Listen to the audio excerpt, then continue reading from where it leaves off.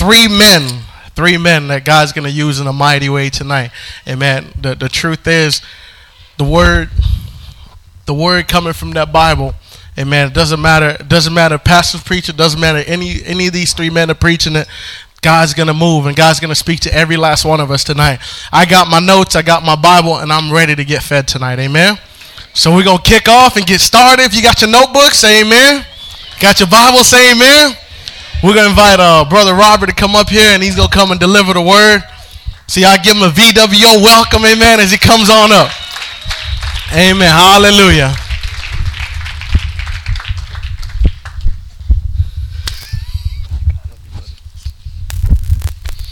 Praise the Lord. Good evening, church.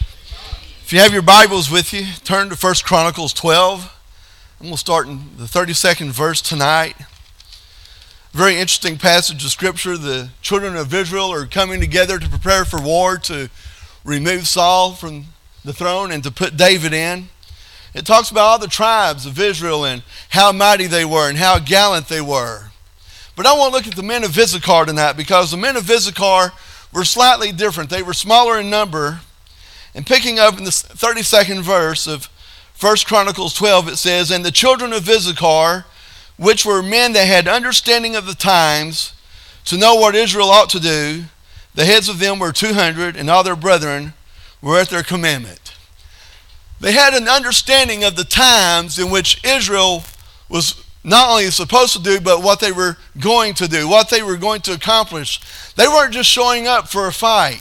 They knew that there was something significant, something very important about to transpire and take place. I'll move you forward now to the year 2014. Pastor preached this morning about how he believes that we are truly living in the last days, and as he preached the message, I thought he was fixing to cross a little into what I was going to touch on tonight. Amen. We are living in the last days.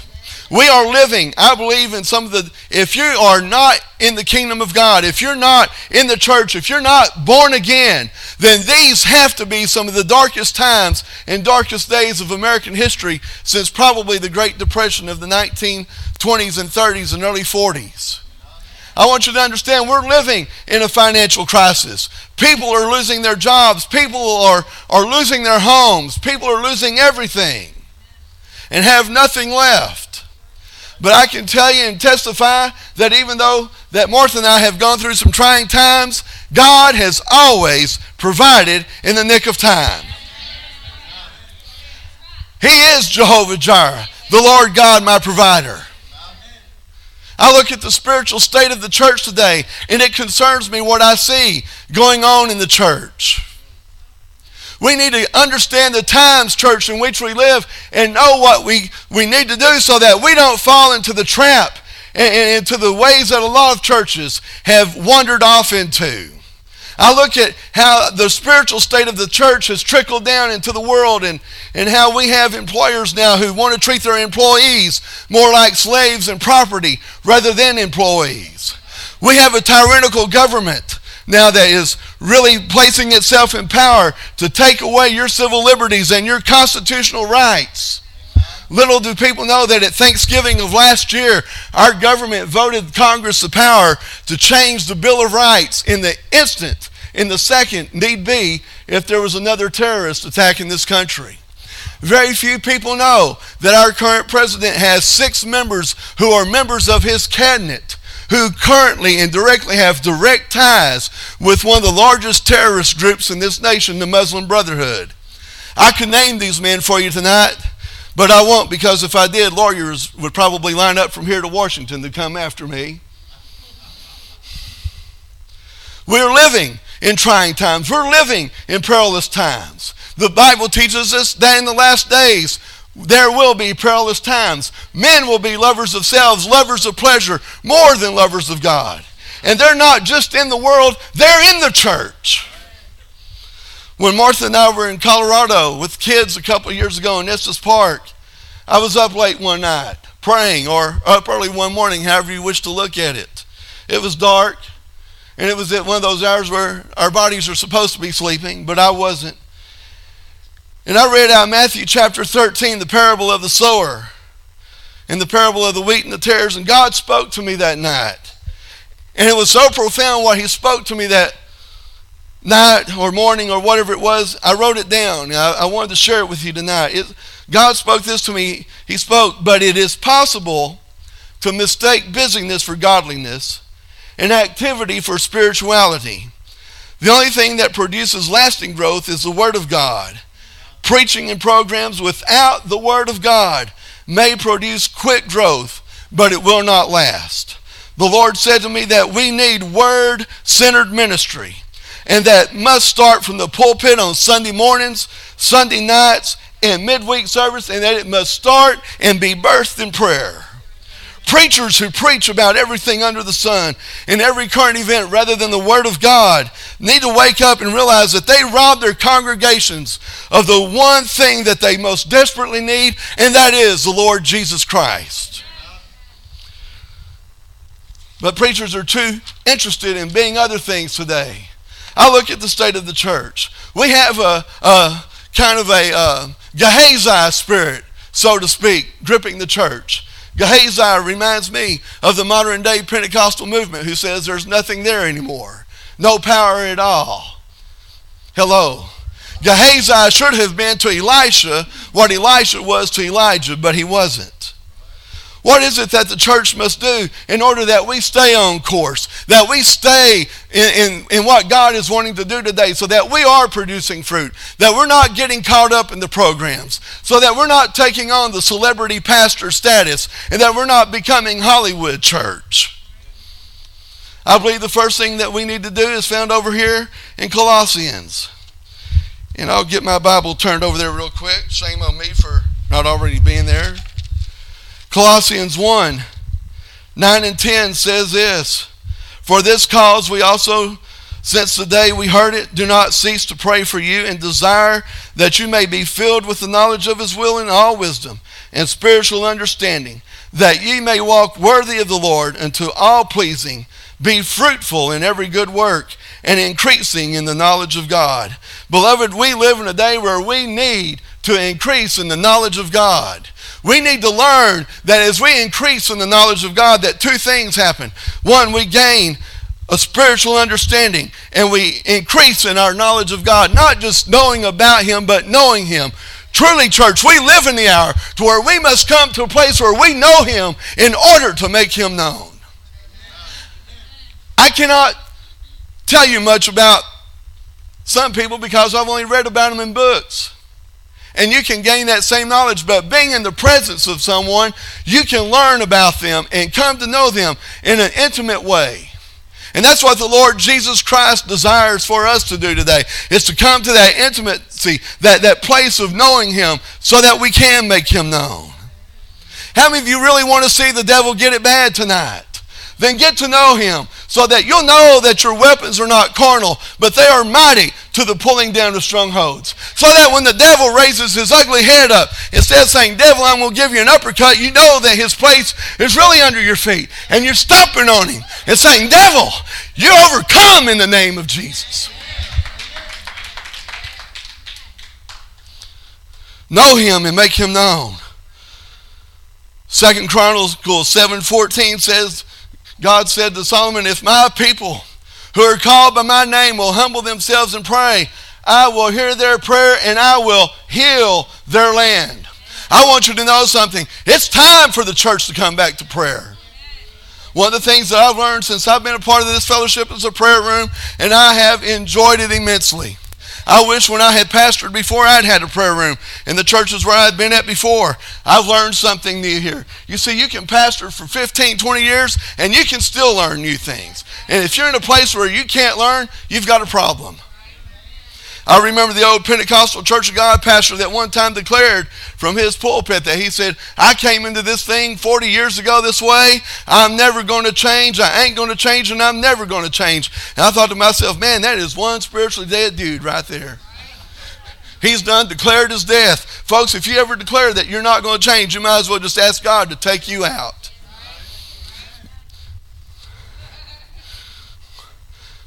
We need to be seeking the kingdom of God. The Bible teaches us to seek first the kingdom of God and his righteousness, and then all these things shall be added unto us. What is it that you're seeking? Are you seeking fame, or are you really seeking the kingdom of God? Are you seeking his presence? Are you praying for his will? Are you kind of still got your own little hidden agendas? I want you to know the church, the house shook when the church prayed in the old days, not because they had personal agenda set aside, but they were in unity and in one accord. And beloved, the church will never come in unity and in one accord until we lay aside our own personal agendas and what we want to do for the kingdom of God, and get it in our mind that we're going to take ownership of the vision of the house and make it a part of our life and accomplish it. A life of humility and prayer is what we need in this day in which we live. We don't need super Christians. We don't need celebrity pastors. In fact, there's a new religion being birthed in America right now. In the 1800s, during a spiritually deprived time in the history of our country, we birthed Mormonism, and we birthed the Kingdom Hall of the Jehovah's Witnesses. And now we have a new one on the rise, and it's being birthed by one of our celebrity pastors. I'll name him, and if he wants to line a lawyer up, he can, and his name's Rick Warren. He wrote a book called The Purpose-Driven Church. Now he's out preaching Chrislam. How many of you know what Chrislam is? It's a combination of Christianity and Islam. Him and an imam are going around all over the nation preaching how the Quran and the Bible actually complement one another. I want you to know something. Nowhere in the Quran does it claim what the Bible claims, that all Scripture is inspired by God. We're living in that kind of a day. And then we have the Hollywood church. Martha and I went to one of those for a while. The only reason why we stayed is because I had credentials with them and I was in a position where I had to stay. The only good thing that came out of that place was they had a decent children's ministry. Everything else, well, just call it like I see it. I have no filters. How many of you realize that? I'm going to tell you another thing the church needs to do, and that's we need to daily seek the baptism of the Holy Ghost for our life. Galatians 5:16 through 26 teaches us that if we will walk in the Spirit, we will not fulfill the desires of the flesh. Folks, the baptism of the Holy Spirit produces two things. First of all, it produces the fruit of the Spirit of our lives, and it empowers us to accomplish what God has called us to accomplish, because we're walking in the great anointing when we do that. And the gifts of the Spirit are able to operate in our lives. Here's another one. Some of you, I know I'm fixing to be preaching to the choir now. Our SMOs are missing tonight. Robert Ayala, that's his thing, SMOs. If you don't know what an SMO is, that means Sunday morning only. If you're a Sunday morning only and you listen to this podcast, I pray to God I offended you. Get it right. Stop being, now if you have a job, and I understand that, I've missed church a few times because of work. I understand that. But if you're home tonight watching the Seahawks and the 49ers, I hope your team loses. Just please be rooting for the 49ers. It's time that we take serious the scripture of Hebrews 10:25, where it teaches us not to forsake the assembling of ourselves together. Folks, we need to faithfully attend church. At church, we get edified and discipled. At church, we have fellowship with fellow believers, and we get encouraged because we see some of our fellow believers going through some of the same things that we've gone through. So maybe we get to encourage them, or they get to encourage us. At church, we get equipped for ministry, and we get equipped for daily living. We don't need to be out on Sunday nights wasting our time with the Dallas Cowboys. As long as they have Romo, they'll lose. He's the world's greatest choker. Statistics don't win games, folks. Bring in Tebow. He knows how to win. Amen. That one was free. Lastly, church, we need to get our eyes on the harvest. In Matthew chapter 9, verses 36 through 38, Jesus said, look up and see the fields of the harvest, that they are white and ready for harvest. And he talks about how the laborers are few. Beloved, we have a labor shortage in the kingdom of God tonight. We need to get out and preach the gospel. I practiced my sermon Friday afternoon on a bunch of fishermen out at Lake Louisville at Big Sandy Park in Shady Shores, Texas. So we need to get our eyes on the harvest and realize that we have a hurting world out there who needs the Lord Jesus Christ. Look on the fields. Kind of reminds me of the old Beatles song, Nowhere Man. He's a real nowhere man, making all his nowhere plans. Making all his nowhere plans for nobody. I tell you what, church, we need to stop making nowhere plans, and we need to get a hold of the vision of the house, and we need to take ownership and run with it. Dylan.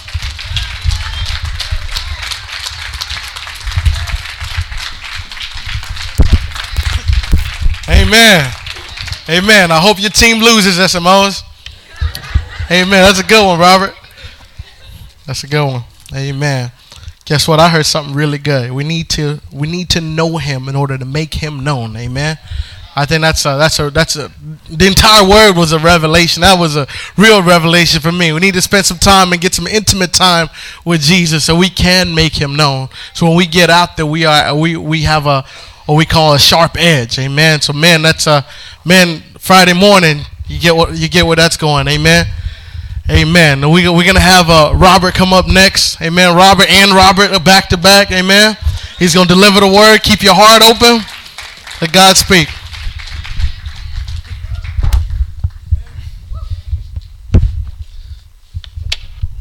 How y'all doing? Earlier before service, I was back there and Robert came. I said, man, quit copying my notes. But mine going to go to Matthew 25. Y'all pretty much know this story. 1 to 13. It says, at the time the kingdom of heaven will be like the 10 virgins who took their lamps and went out to meet the bridegroom. 5 of them were foolish and 5 of them were wise. The foolish ones took their lamps but did not take any oil with them. The wise, however, took the oil in jars along with their lamps. The bridesmaid was a long time in coming, and they all became drowsy and fell asleep. At midnight they cried and rang out, here's the bridegroom, come out to meet him. When the virgins woke up and trimmed their lamps, the foolish one said to the wise, give us some of your oil, our lamps are going out. No, they replied, they may not be enough for both of us and for you. Instead, go with those who sell oil and buy some for yourselves. But while they were in their way to buy the oil, the bridegroom arrived. The virgins who were ready went into him to the wedding banquet, and the door was shut. Later the others came. Sir, they said, open the door. But he replies, I tell you the truth, I don't know you. Therefore keep watch, because you do not know the day or the hour. If I would give a title, I said, get your game on. This past Wednesday, Pastor preached what 24-hour difference can do. Well, last Sunday, he preached, I think, one of the top 3 sermons that I hear him preach. And he was sick, and he preached like 20, 25 minutes, nice and short. But he was really sick, that's why. But I text him, hey, Pastor, you bust up at Michael Jordan against Utah Jazz. When I was younger, I watched that game, and he had food poisoning or something, but he played one of his best games. And Pastor replied, well, no, I did better because it was the Word of God. I say, that's true. That is nothing but the truth. Just don't think you play better than him. But within that, Pastor preached about quit complaining, quit whining, and get going, because sometimes we say, well, I'm not ready to be used by God. Well, you're never going to be ready, because God is waiting for that person that is going to be willing to move on and to start talking and to start speaking about his words. As we know, this world and our church is like, there's a lot of them before his sermon, it's just like a switch that he always say. It's a switch that they turn on. I always complain, or I always say, I'll talk to more people later, or always whining about something that I don't like at church or somebody. But it's time to wake up, because there's a lot of people going to hell nowadays. One of my coworkers got a part-time day, and he picks up bodies. They call him. That's his part-time job at nighttime. And he always tells him the next morning, man, I went and pick up 3 bodies. I went to pick up a body, you know. And I think, man, that's a tough job. I wouldn't want to do that. But how many souls, or not souls no more, how many dead bodies lost their soul? You know, we don't know, and we just sit here, you know, we get fed, but we don't speak the word of God to this, that, like Robert said, you know, this dark world is dark and dark, you know, and we don't do our job. I think we should wake up, you know, because this is the last days. Last days, you know, and we're just sitting down, you know. Yeah, we're Christians. We're just going to come and praise God and sit down. But like Pastor said a couple of years ago, you know, we got the medicine for that cure for the sin that everybody's dying on. But we don't want to give it out. It's like we just want to keep it to ourselves. And that's the sin itself. Because Jesus Christ, you know, came here to save everybody, but we just keep it to ourselves because we're afraid at work that they might fire us or they might write us up, you know. It don't matter, you know. My job, it's kind of hard and it's easy at the same time, but when you first start, it's not the best paying job. You know, they want to see if you're going to stick with it, then they'll start giving you a little raise, and it gets better than no job. But one of the things that I always see with a new guy, always comes here and starts cussing like to make him look big or something. And I always tell him, hey man, you know that for every word you're going to give account to God. So they're like, what? Say, for every bad word that you say, and I say, I'm not trying to be Mr. Holy on you, but I'm just trying to warn you because one day we're all going to be judged. And you keep on cussing and all that for every word, and you're not saved, you won't give account to God. So you better watch it. And they start watching now. That sometimes a couple of them quit cussing, period. But, you know, we also got to be that light. That light at, like Pastor was preaching this morning. We got to be that light at work, school. They got to know that we're not, okay, everybody's Christian. Everybody knows God. I'm a Christian. But they got to know we're serious, and not to say, oh, I'm righteous. They should see that on you. You shouldn't be telling them, hey, you know, I'm holy. Don't be doing it. No, they should see that. Just the way you talk, the way you work, the way you deal with people. You know, it's I believe in, let me see, was it Mark? Anyways, he says in the Bible, we cannot hide our light under the bed. You know, we got to put it in up and high so they can see Jesus in us. We can't just be, like Pastor said this morning, oh, I'm a Christian, and the other guy's a Christian, but we're not doing nothing different than the other people. I'm not even going with my notes. You know, we can all do all things through Christ, man. Philippians 4:13. But we gotta keep going because he says, you might say, well, it's kind of hard nowadays because this world is just crazy. Well, you know, Hebrews 13 says Jesus is the same yesterday, today, and forevermore. Amen. So he Mark 16:15, he said, go and preach to the world, you know, the good news to all creations, and believe and be baptized and be saved. And but whoever shall not believe is going to be condemned. And it is our job as followers of Christ to give them that medicine, that warning, and like, hey, you know, there's a better way because the way you're going is the big highway. And you know where that's going to take you. So, and like I was saying, it was Luke 18. No one light, a lamp. No one light, a lamp, and hides it. No one has one light and hides it under and puts it in a jar under a bed. Instead, put it in a stand so they can come and see the light. So we, like I said, we got to keep on being that good light in anywhere we go, not just here at Sunday because, you know, we're around brothers. You know, we got to be out there and show that you're going to be a good servant of God and show that light to everybody so they can see the difference that God made us. I mean, we don't want to be like Saul, you know, we're Mr. Bad when we're in the world in the club and who's going to be staring at me. But then when you become Christian, you're all scared looking down, you know. No, you got to be like more, hey, I got Jesus on me now, so I'm you know, I'm a better man than what I've ever been, you know. in Matthew 12:36, it says, "But I will tell you that men will have to give account to all the day in the judgment." You know what I said about the bad words. So we gotta keep on at it. And let's say, let me see. In John 8:32 says, "Then you will know that the truth will set you free." But we have to tell them the truth. We don't tell them, once again, they ain't gonna have that medicine, which is the blood of Jesus, to cover their sin. You know, I don't want to be like that. I don't know if y'all remember the story of Lot in that wicked city, Sodom and Gomorrah, where his uncle Abraham was talking to God and say, "God, if there's 50 men righteous in that village town, will you not destroy it?" And they said, "How about 20? How about one?"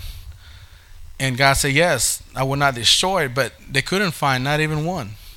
You know, and Lot and his family was there. I don't want to be like Lot. You know, because Lot wasn't doing his job. If he would have been doing his job in that town, there would have been more people saved. You know, I want to be more like Peter and Luke and Joshua and all them good guys. You know, when the angels came to Sodom and Gomorrah, it was it was so wicked that the men were after them angels because they say they were so handsome in appearance and they want to be with them. You know, and God told them, "Go up the hill and get away from them and don't turn back." We can't turn back to our sinful world, you know, not because we think we're more holy than everybody, but we know we go back to the same trash we came from, which is nothing but little piggies. So, you know, and the way we know on John 10:27-28, the Lord says, "My sheep listen to my voice. I know them, and they follow me. I give them eternal life, and that shall never perish. No one can snatch them from my hand." But as we know that is a promise that God gave us, there's also a promise that if non-believers don't believe on God, they're going to be perished forever too. You know, so back in Joshua, you know, Rahab, is that right, Pastor? Rahab, I can pronounce that. I have to ask Pastor. That was in town of Jericho, and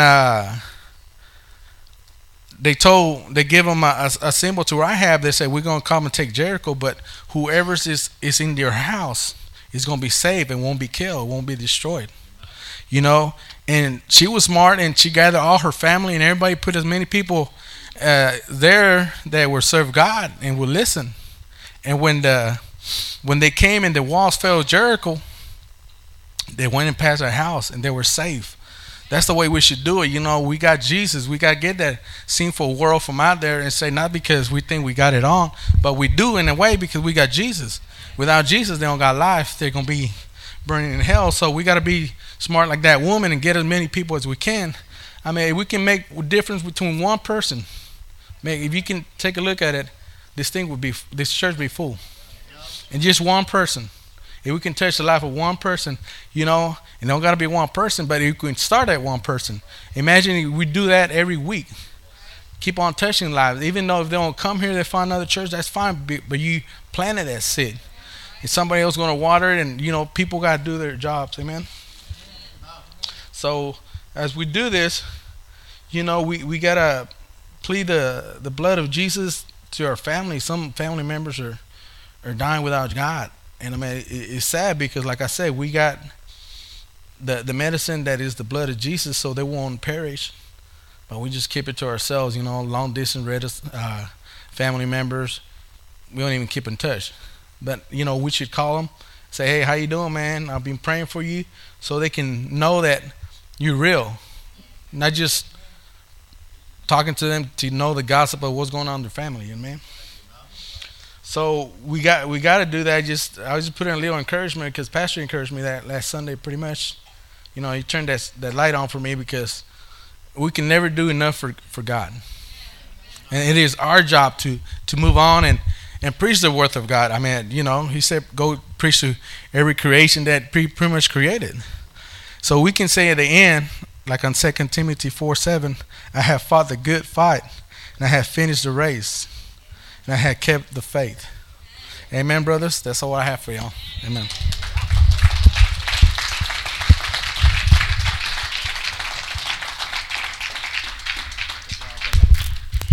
Amen. Amen. That's a good word. Amen. Let me tell y'all something. That was an amazing word. Like Rahab. Rahab had the opportunity. Rahab could have been scared, saying, oh, no, if I go tell people and this and this and that. But no, Rahab was smart.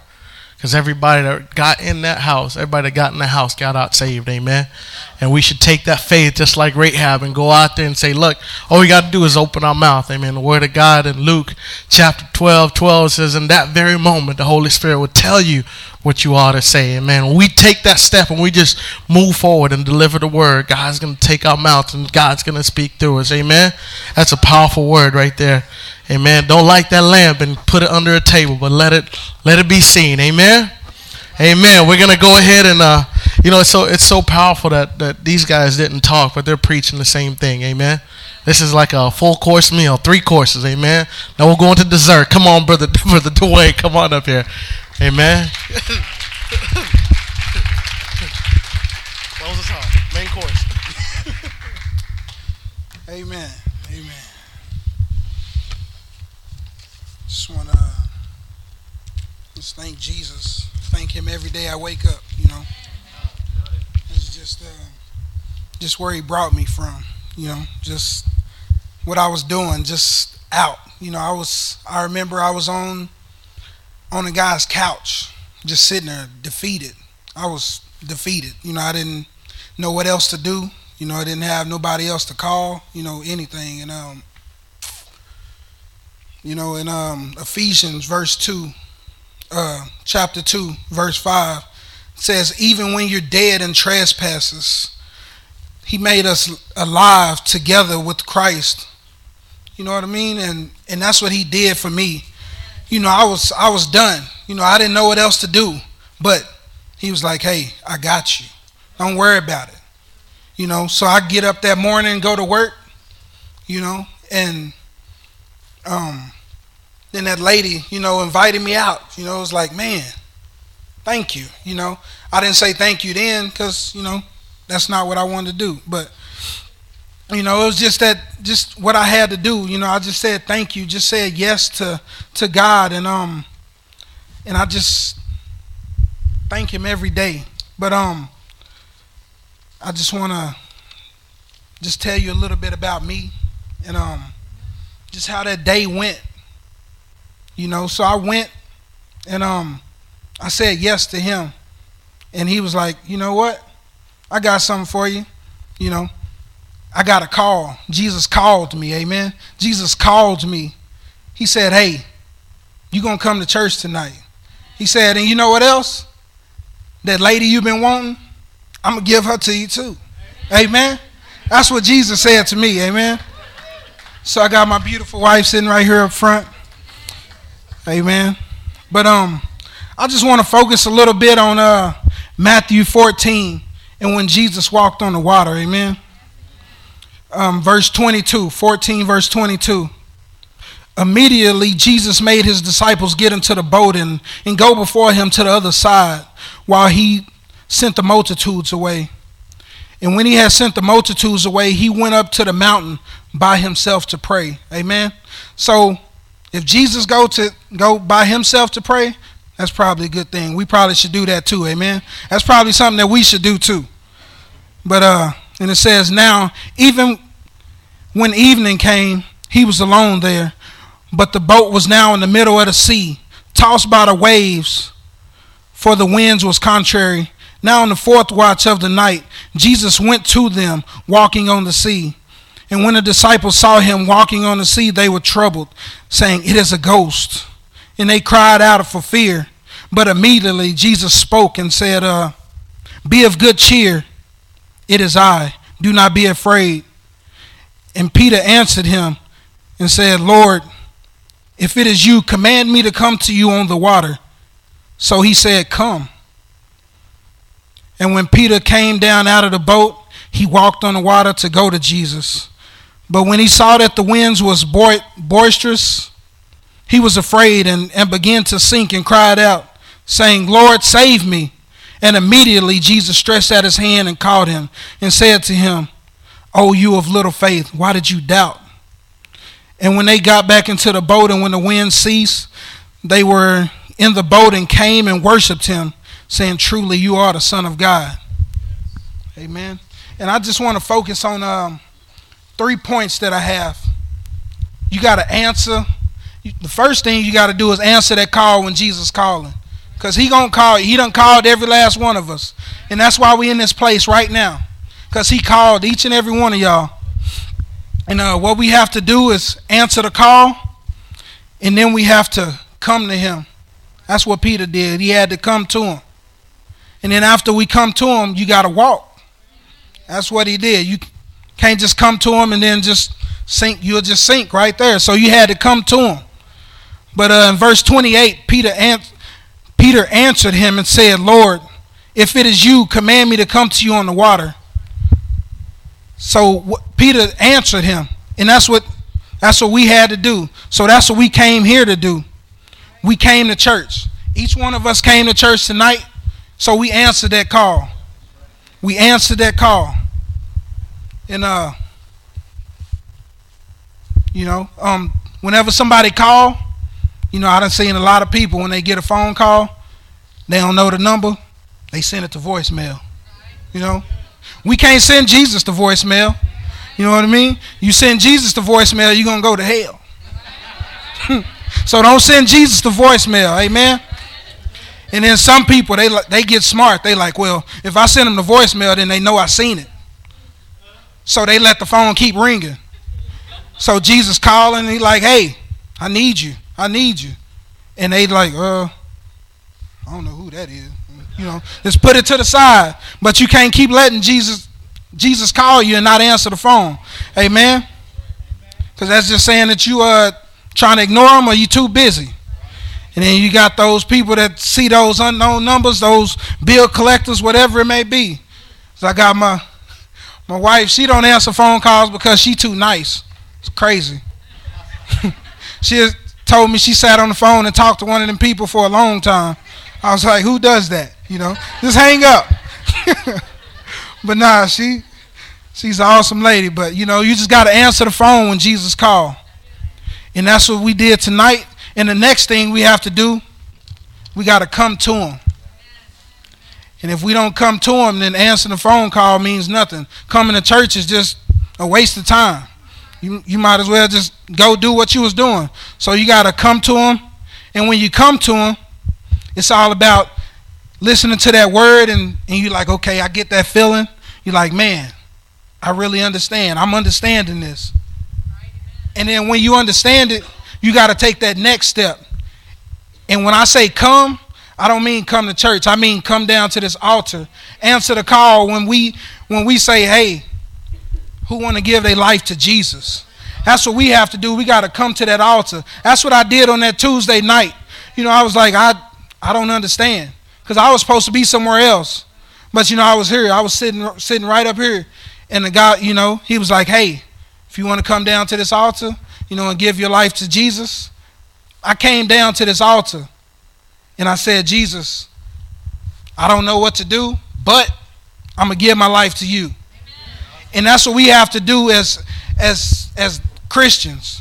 So many times we got people that go to church. Yeah, I go to church, but I'm going to go to the party Saturday. I'm going to go drink Monday. I'm going to go to the bar Wednesday. I'm going to do all kind of stuff. And don't pick their Bible back up. Don't do anything until Sunday morning. Them SMOs. Amen. And we just have to go, and once we say, hey, Jesus, I'm giving my life to you, that's what we have to do. And then, we got so many preachers, so many people that say, hey, being a Christian is easy. All you got to do is, accept Jesus one time. And then you can go live how you want to live. And when you die, you're going to go to heaven. That's a lie. And they not going to tell you that's a lie, because when you coming on Sundays, you like, man, I need to bring my money or whatever the case may be. They got a full crowd. This whole place would have been filled up if you say, hey, you can do what you want to do. Just come to church Sunday. This whole place would be filled up. But that ain't what it's about. Amen. It's about coming here and saying, hey, Jesus, I give my life to you.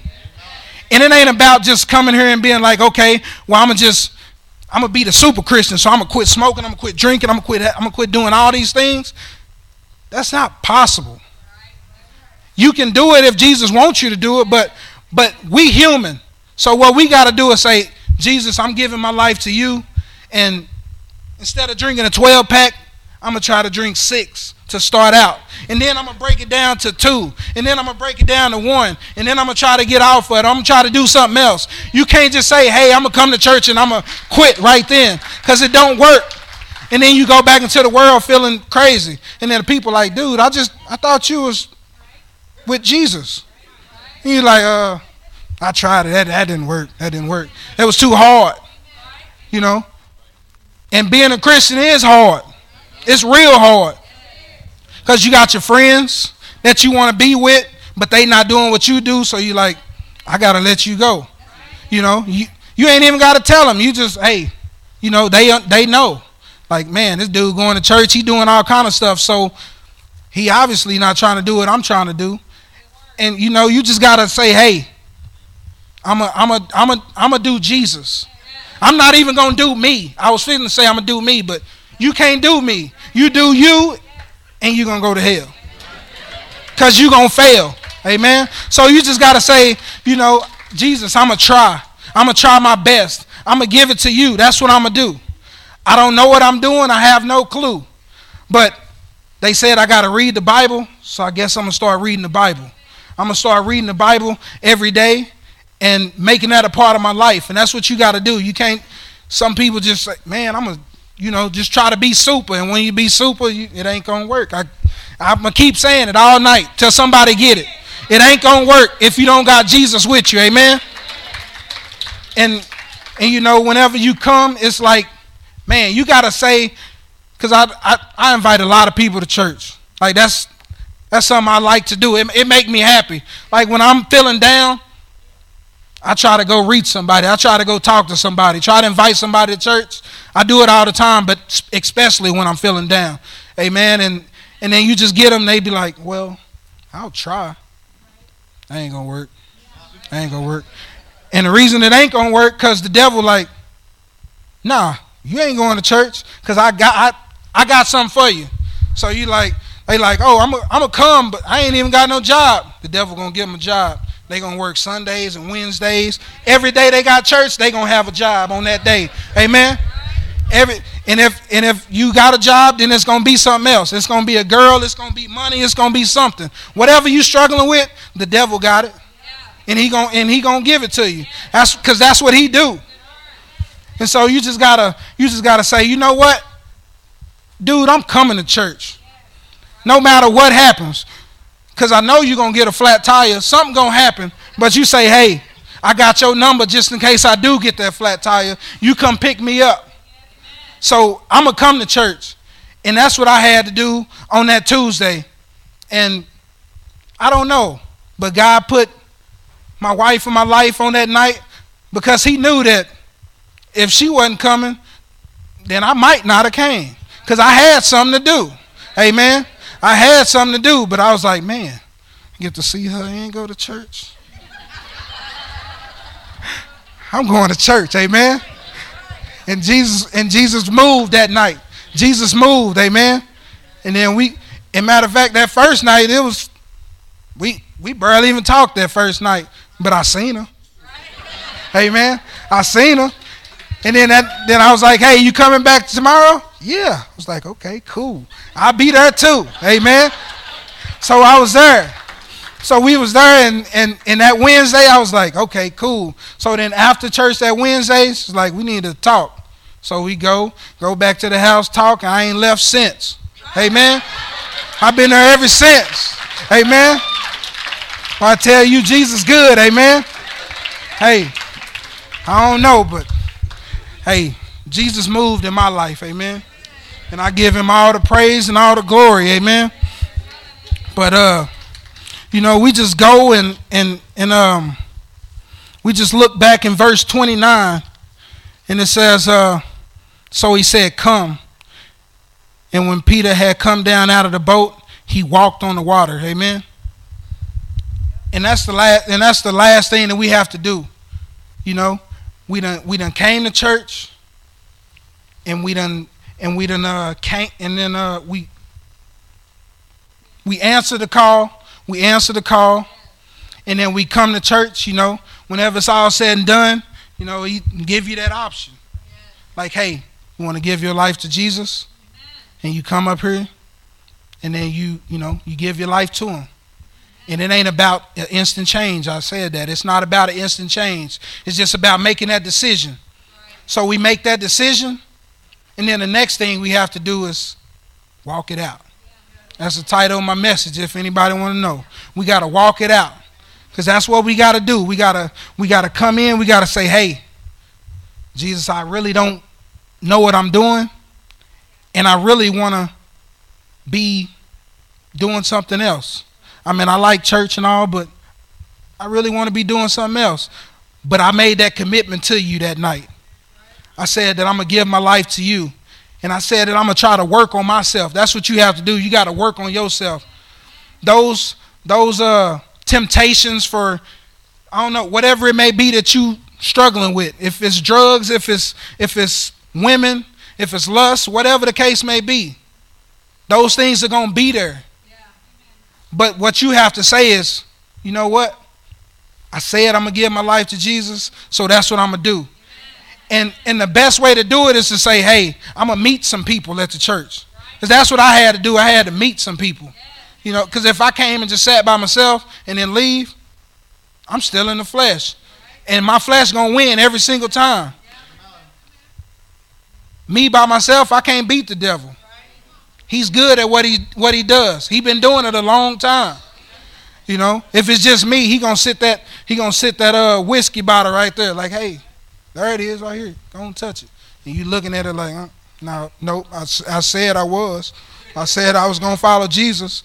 But then you got it. It's just sitting right there, and it's like, okay, so he gonna open the top. Smell this. Smell just like that stuff you used to like, ain't it? Smell this. Come on. Take a sip. It's just one. You'll be all right. Just one sip. You by yourself. But when you got that person you can call on and say, hey, I'm struggling. I need some help. I need you to pray for me. Amen. When you got that person in your life that you can call on, that's why I love this place. That's why I love the Bible. I love to come here. I can go play ball with my pastor. I can call him and tell him when I need something. I got my brother-in-law right here I can talk to. It's just awesome, And it's like, man, I can do all these things, and I can do it when I got Jesus on my side. Amen. And I can come and I can say, hey, no matter what I'm going through, if I keep God in front, if I keep God the head of my life, I can do it. And then some pastors, some people, you messed up. So how you a Christian?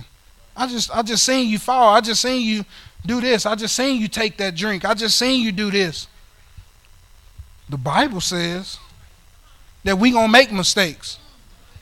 The Bible says that we gonna fall.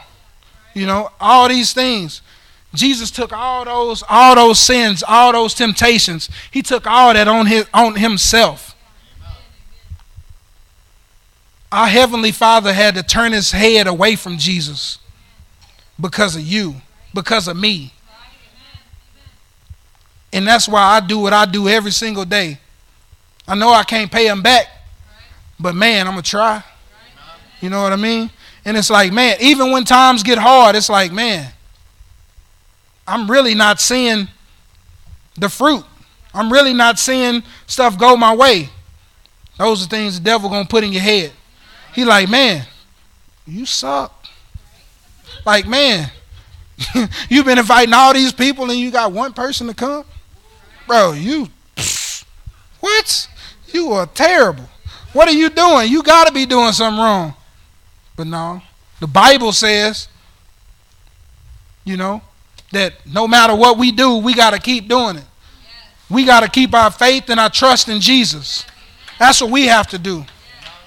Because no matter what, at the end of the day, it's just between you and him. But when you got that support group with you, then you can do it.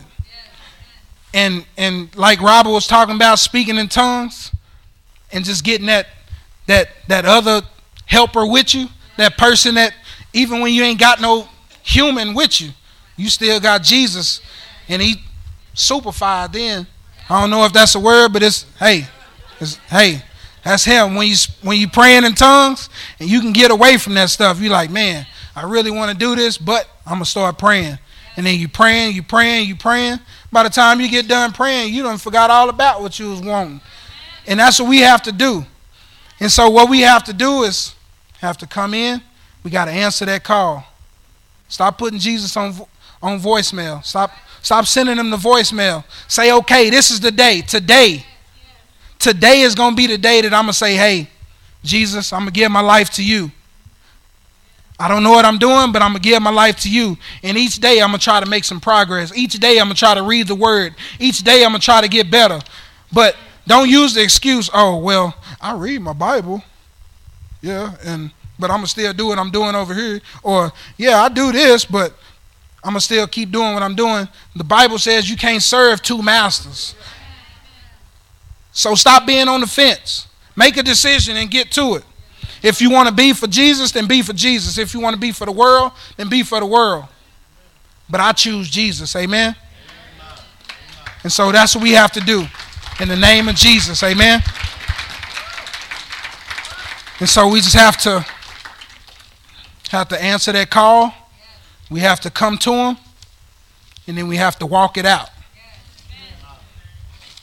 And that's what we have to make that decision. And I don't know if today is the day that you want to make that decision. But I would if I was you. Because I love Jesus that much. And I know. And I wish I could just touch you and just you feel what I feel. You see what I see. Then it wouldn't even be a problem. We have everybody up here right now. You know what I mean? But I can't do that. I can just tell you what the Bible says.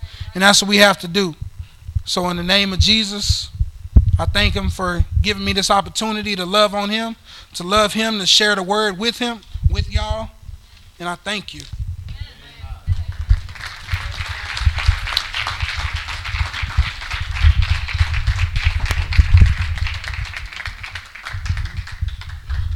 Amen. Amen. That was a good word. Walk it out. Amen. It was a good word because, I got to tell y'all, when I got saved, you know how I used to do a whole lot of drinking, right? And it used to cost me money. After I got saved and after I answered the call, all the drinks were free. Amen. All the drinks were free. Everything I wanted was there. I was like, man, y'all a trip. I was broke and y'all wouldn't buy me no drinks. But now I got saved, y'all want to give me everything. Amen. Trying to lure me back in. But I want to tell you that the devil knows, amen. The devil knows. That's why he's trying to trap you. He tries to trap you with the alcohol, the women, the money, the just tying you up and keeping you busy. Amen. But if you bow your heads and close your eyes,